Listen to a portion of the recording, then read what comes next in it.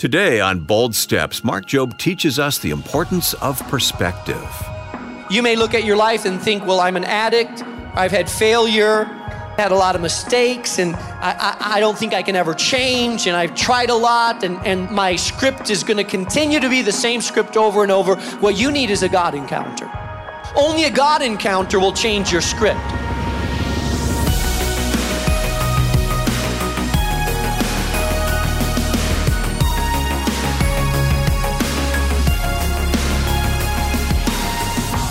And welcome to Bold Steps with Mark Jobe, president of Moody Bible Institute, and Mark is also the senior pastor of New Life Community Church in Chicago. I'm Wayne Shepherd. Today we're continuing a stirring series on how to escape the spiritual traps that immobilize us and to get our lives moving in the direction God has called us. It's called Unstuck, Out of Your Cave and Into Your Call. And Mark, we've arrived at the fourth point of what we need to address in order to get unstuck here. Yeah, so we're looking at the life of Elijah. And he has a moment in his life where he has to re-envision his life story. And you know, Wayne, so many times we get this wrong narrative about our story. And it's not the God narrative, it's our personal narrative. And that narrative sometimes haunts us. That narrative can confuse us. That narrative can rob our identity. And that narrative can skew our destiny as well. Yeah, it gets us off track. I understand. It does. And so God has to talk to Elijah, and he has to re-envision his vision. And that's the title of this message as Mark Jobe begins. Last year, I had the opportunity of going down to Quito, Ecuador. Any Ecuadorians in here today? Yeah, let's give it up. Ecuador is a beautiful place, beautiful people, and I highly enjoyed it. Quito's a fascinating city, just tremendous time down there. But I was asking, hey, now that I'm here in Quito, what should I see? So several people told me, oh, if you're in Quito, you need to travel outside of the city because there's a place called the center of the world, La Mitad del Mundo. And I said, well, what's that? And they said, well, scientists and geographers have determined that the very epicenter of the world, where the southern hemisphere meets the northern hemisphere, and when the east meets the west, is right at that point called the center of the world. So I decided, hey, who doesn't want to be in the center of the world? So I traveled to this place, and sure enough, there, outside of Quito, Ecuador, there is a monument, a huge, massive monument that marks what scientists about 50 years ago determined was the center of the world. Hundreds of thousands of tourists have been to that place. In fact, not only do they have thousands of tourists that visit every year, but they have a very noticeable yellow line that marks the center of the world, that supposedly marks the southern hemisphere from the northern hemisphere. So if you have 1 foot on one side, you're on the southern hemisphere. If you have 1 foot on the other side, you're on the northern hemisphere. They say that toilets on the southern hemisphere flush one way, and on the northern hemisphere, they flush another way.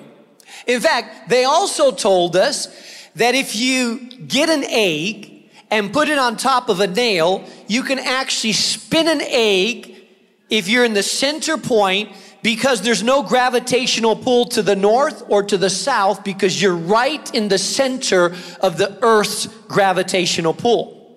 So I told the tour guide, hey, I want to spin an egg. Can we try it? And he said, well, it's not going to work fully well if we do it on the yellow line. I said, why not? He said, well, scientists with new GPS systems have determined that this yellow line is actually not the center of the world. That the actual center of the world is about 800 feet over in the parking lot over there. I thought, wow, what a great illustration of how so many of us live our life. We believe that this is our life story. Yet God is saying to us, that's really not true reality, because true reality, according to God's GPS, is 800 feet over. And so I've discovered that a lot of people have a movie playing in their head. They think it's reality, but it's really not. They think it's really the story of their life, but it's really not the story. The true story of your life is 800 feet over. And so today, I want to talk to you about re-envisioning your life story, because I think if you have the wrong mental story, you'll begin to live out your life the wrong way. And I see that in the story of Elijah. So if you take your Bibles today and turn to 1 Kings chapter 19, you'll see the story unfold about Elijah. This whole series of Unstuck is about one event in the story of the prophet Elijah. He went from the mountaintop experience of being this iconic, legendary prophet calling fire down from heaven, untouchable, to quickly descending so deep into the desert of discouragement that he became suicidal. In that desert of discouragement, he decided that he would walk to the mountain of God. And so he took a 200-mile journey.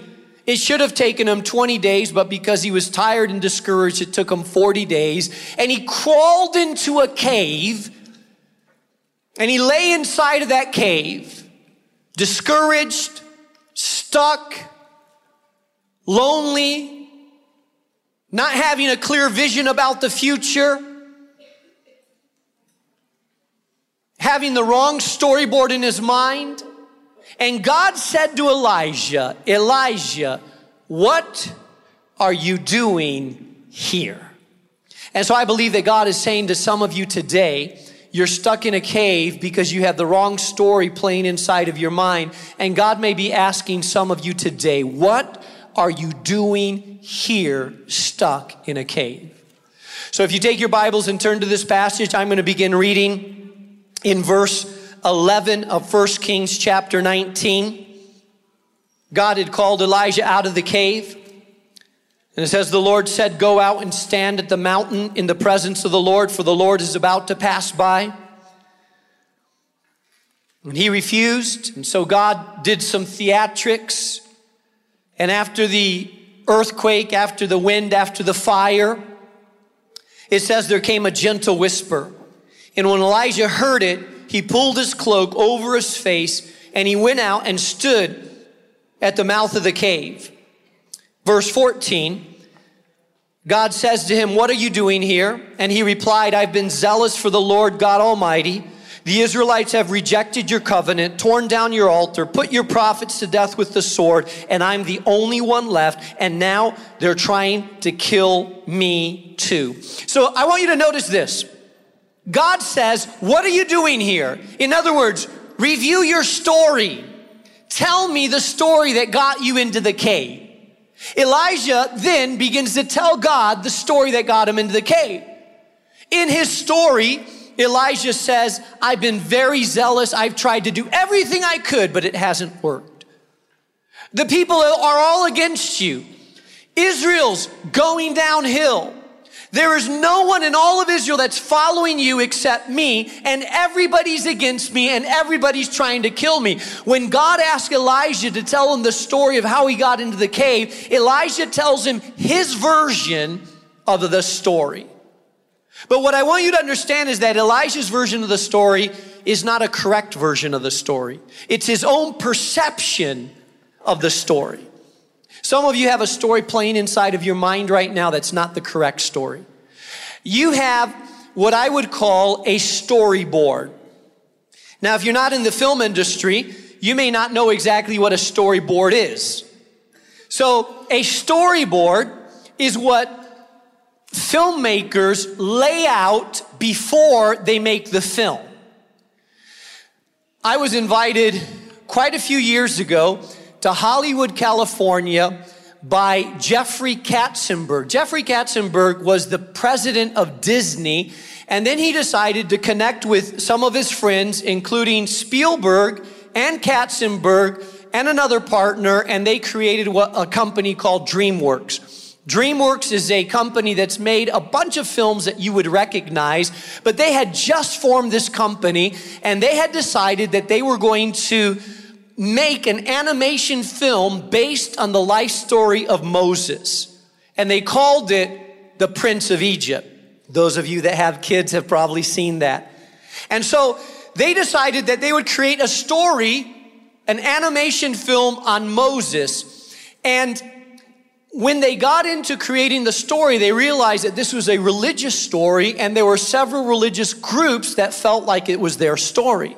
So they invited some Jewish rabbis to come and look at the storyboard and give input onto what they thought.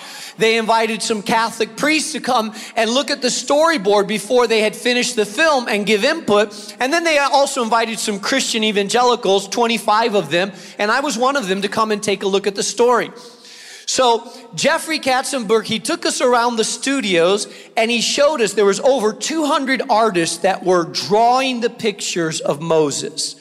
They had color charts. If they want you to feel happy, they have bright colors. If they want you to feel sad, they have dark colors. And so they showed us how they were doing the storyboard, and they laid out the drawings, and they said, based on these drawings and the storyboard, we're going to create our film. Now, what do you think about it? And so we were able to interact with the storyboard before they actually created the film. But the film was based on the storyboard. Many of us in our life have started to create a storyboard of our life. You have an image of your story and who you are in that story. The problem is that oftentimes the story that we're drawing is not the story that God has created in our life.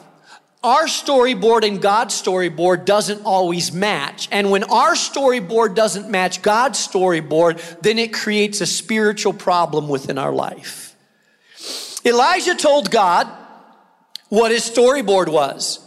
And God told Elijah that his storyboard was wrong. Elijah had created his storyboard because he was discouraged, and fear had helped him write a story in which he was a failure, his future was dark, he was alone, no one was with him, and everything he had done was a waste of time. That was Elijah's storyboard. I don't know what's helped shape your storyboard, but I know this, that some of you are sitting right now in this auditorium, and the storyboard you have of your life does not match God's storyboard. How do you change that? Well, I believe that the first thing that God did with Elijah was God had to expose Elijah to a fresh awakening, a fresh encounter with his presence. God said, come out of the cave, and I want you to be exposed to my presence, because nothing will help you rewrite the script of your life like a fresh encounter with God. It's all over Scripture. I read over and over of people that had encounters with God that changed their storyboard. Some of you have walked in this place, and the storyboard that you have is very different than what God wants it to be.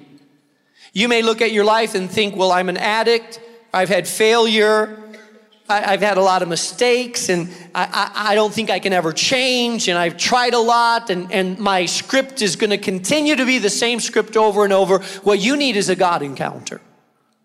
Only a God encounter will change your script. Do you remember Moses in Exodus chapter 3? Moses had tried to liberate the people of Israel by his own power and had been chased out of Egypt because he killed an Egyptian. He ran into the desert and became a shepherd, married a woman named Zipporah, had 2 children, and then just settled into life as a shepherd, a nomadic shepherd. When he was 80 years old and had given up on his visions of being a liberator, he was out in the field shepherding the sheep, and he had this strange thing happen. He saw this burning bush, and when he approached the bush, the voice of God spoke out of the bush. At that time, Moses no longer had confidence. He viewed himself as an old man that was just not going to do anything for God anymore, that his life was already done pretty much, and he was going to live a simple life. But God said, no, I'm going to call you to be the liberator of Israel. He had a burning bush experience, a fresh encounter with God that sent him back to Egypt to set the people free. His story had to be rewritten by a fresh encounter. I think of Gideon in Judges chapter 6. He's a farm boy, hiding, doing his farm work, hiding because he's afraid of the enemy. He considers himself nothing, of the smallest tribe, the lowest person, a young person that has no power to change the destiny of anything. And God shows up and sees Gideon, and the first thing that God says to Gideon is he calls him mighty warrior. And Gideon went on from there to change the script of his life. Jacob saw himself as a failure, as a deceiver, as an imposter. God wrestled with Jacob in Genesis chapter 32, and after he had a God encounter, he changed his name from Jacob to Israel, someone who fights with God and wins. Paul was on the road to Damascus.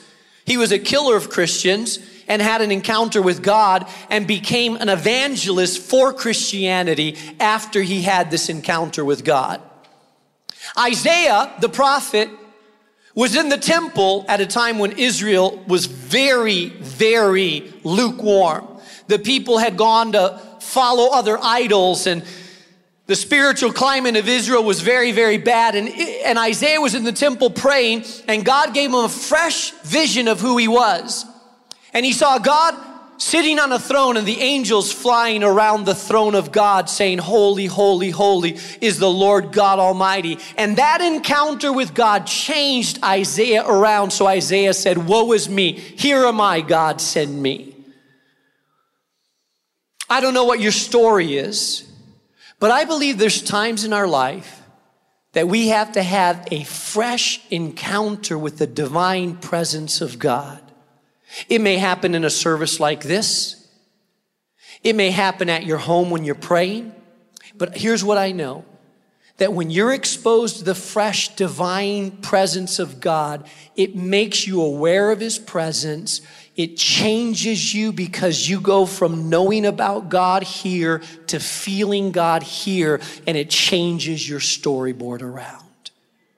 Some of you have had an encounter like that. Some of you have never encountered God in the way that I'm talking about. I believe only a fresh encounter with God changes the way that we see our life. Maybe God has brought you here because you need a fresh encounter. Maybe you need a fresh awakening to who God is, to turn you around so that you see God like you haven't seen God before. If you're taking notes, jot the second thing down. Number 2, not only do we need an awakening that puts our life into fresh perspective, but we need faith to start believing God's word above our mental picture. Elijah complains to God. God says, what are you doing here? Elijah gives him his picture, his mental image of what he's doing there. And then God speaks to Elijah. And God says to Elijah, Elijah, it's not going to be the way that you envision it. In fact, you're going to turn Israel around. God is going to win in the end. And then he tells him in verse 18, and by the way, there are 7,000 other people who have not bowed their knees to Baal. You're not alone. The picture that you have is the wrong picture. So I want you to grasp a new picture of what God has for you. You need faith to start believing God's word above your own mental picture. You know, here's part of the problem in our life. We believe what our circumstances say to us more than we believe what the word of God says about our circumstances. Part of walking by faith is that faith is the substance of things hoped for, the evidence of things not seen. Faith is believing what you have not yet touched and felt and seen, but knowing that it's on its way because God has declared that it's on its way, or God has declared that it's true. That's faith. Some of us allow our circumstances to dictate what we believe and not our faith to dictate what we believe. Are you tracking with me? A lot of people say, unless I touch it, feel it, see it, I don't believe it yet. Let me tell you what faith is like. Faith is like, well, let's say that you were struggling with your finances and a trusted, close childhood friend of yours that always keeps his word, that you know loves you and is committed to you, says, hey, I'm sending you a check for $1,000.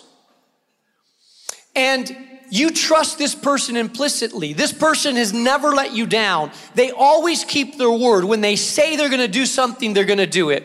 And they say, I'm writing a check. There's $1,000 that's on its way. Well, a friend of yours says, you know, do you have the $1,000? No, I don't have it. It's not going to come. It's not on its way. He'll never do it.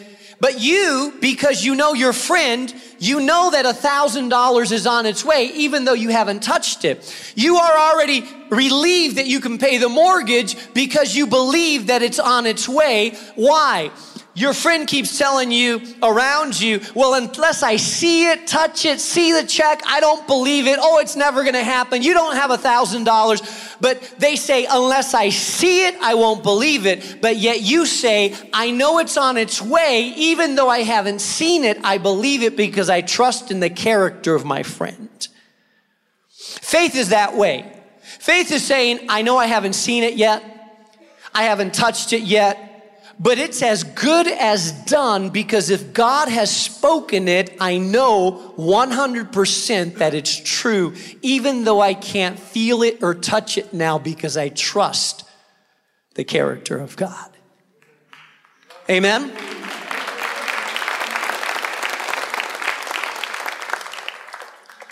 Second Corinthians chapter 4, verse 18 says, so we fix our eyes not on what is seen, but on what is unseen.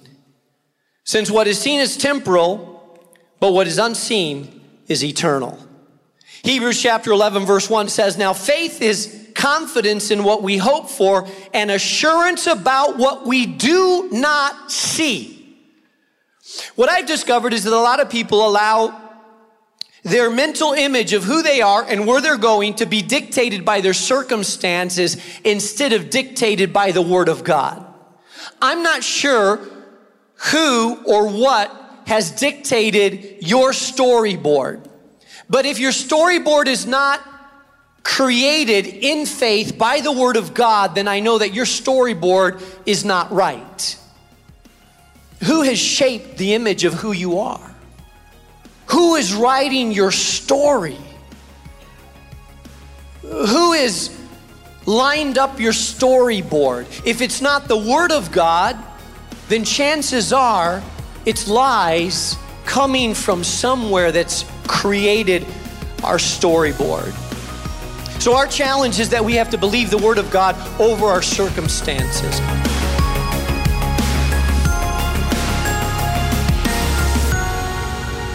You're listening to Mark Jobe here on Bold Steps, and if you'd like to revisit any part of today's message, you can do that anytime by going online to boldstepsradio.org. While there, you'll also have the opportunity to request a copy of our latest Bold Step gift. It's Mark's book that he wrote, which ties directly into this current series. It's called Unstuck. And Mark, tell us more about this. There's nothing worse than feeling trapped. Sometimes it's caused by hang-ups from our past or the fear of failure. Could be a dead-end job or bouts with depression. Truth is, we all have times when we end up in caves, dark places of discouragement and disillusionment that keep us from seeing the light of day. But we certainly don't have to stay there. In my book Unstuck, I explore 7 key steps that will help you walk out of the dark caves of life and into the place that God is calling you. The place and the process for each of our callings is completely unique. But I believe that there are some crucial universal principles that we all need to follow to get where we need to go. So discover how to break out from wherever you are today by requesting a copy of Unstuck. We'll send it to you with a gift of any amount to support the ministry of Bold Steps. To make your donation today and request Mark's book Unstuck, just call 844-615-7363. That's 844-615-7363. You can also send your financial gift through the mail by addressing your envelope to Bold Steps, 820 North LaSalle Boulevard, Chicago, Illinois, 60610. Once again, that's 820 North LaSalle Boulevard, Chicago, Illinois, 60610. And before we close, I want to remind you that if you haven't already signed up to receive Mark's free weekly devotional called the Bold Stepper Weekly, I hope you'll do that today. Start your week off encouraged and inspired with truths from God's Word as Mark shares insightful personal teachings that relate to your day-to-day life. To sign up, just visit our website at boldstepsradio.org. Look for the Bold Stepper Weekly. And then be on the lookout first thing Monday morning for your personal devotional delivered right to your inbox. Well, that's all the time we have for today. I'm Wayne Shepherd. Thanks for joining us. And be sure to listen again tomorrow when Mark continues this message titled Re-Envision Your Vision. That's coming up Wednesday on Bold Steps with Mark Jobe. Bold Steps is a production of Moody Radio, a ministry of Moody Bible Institute.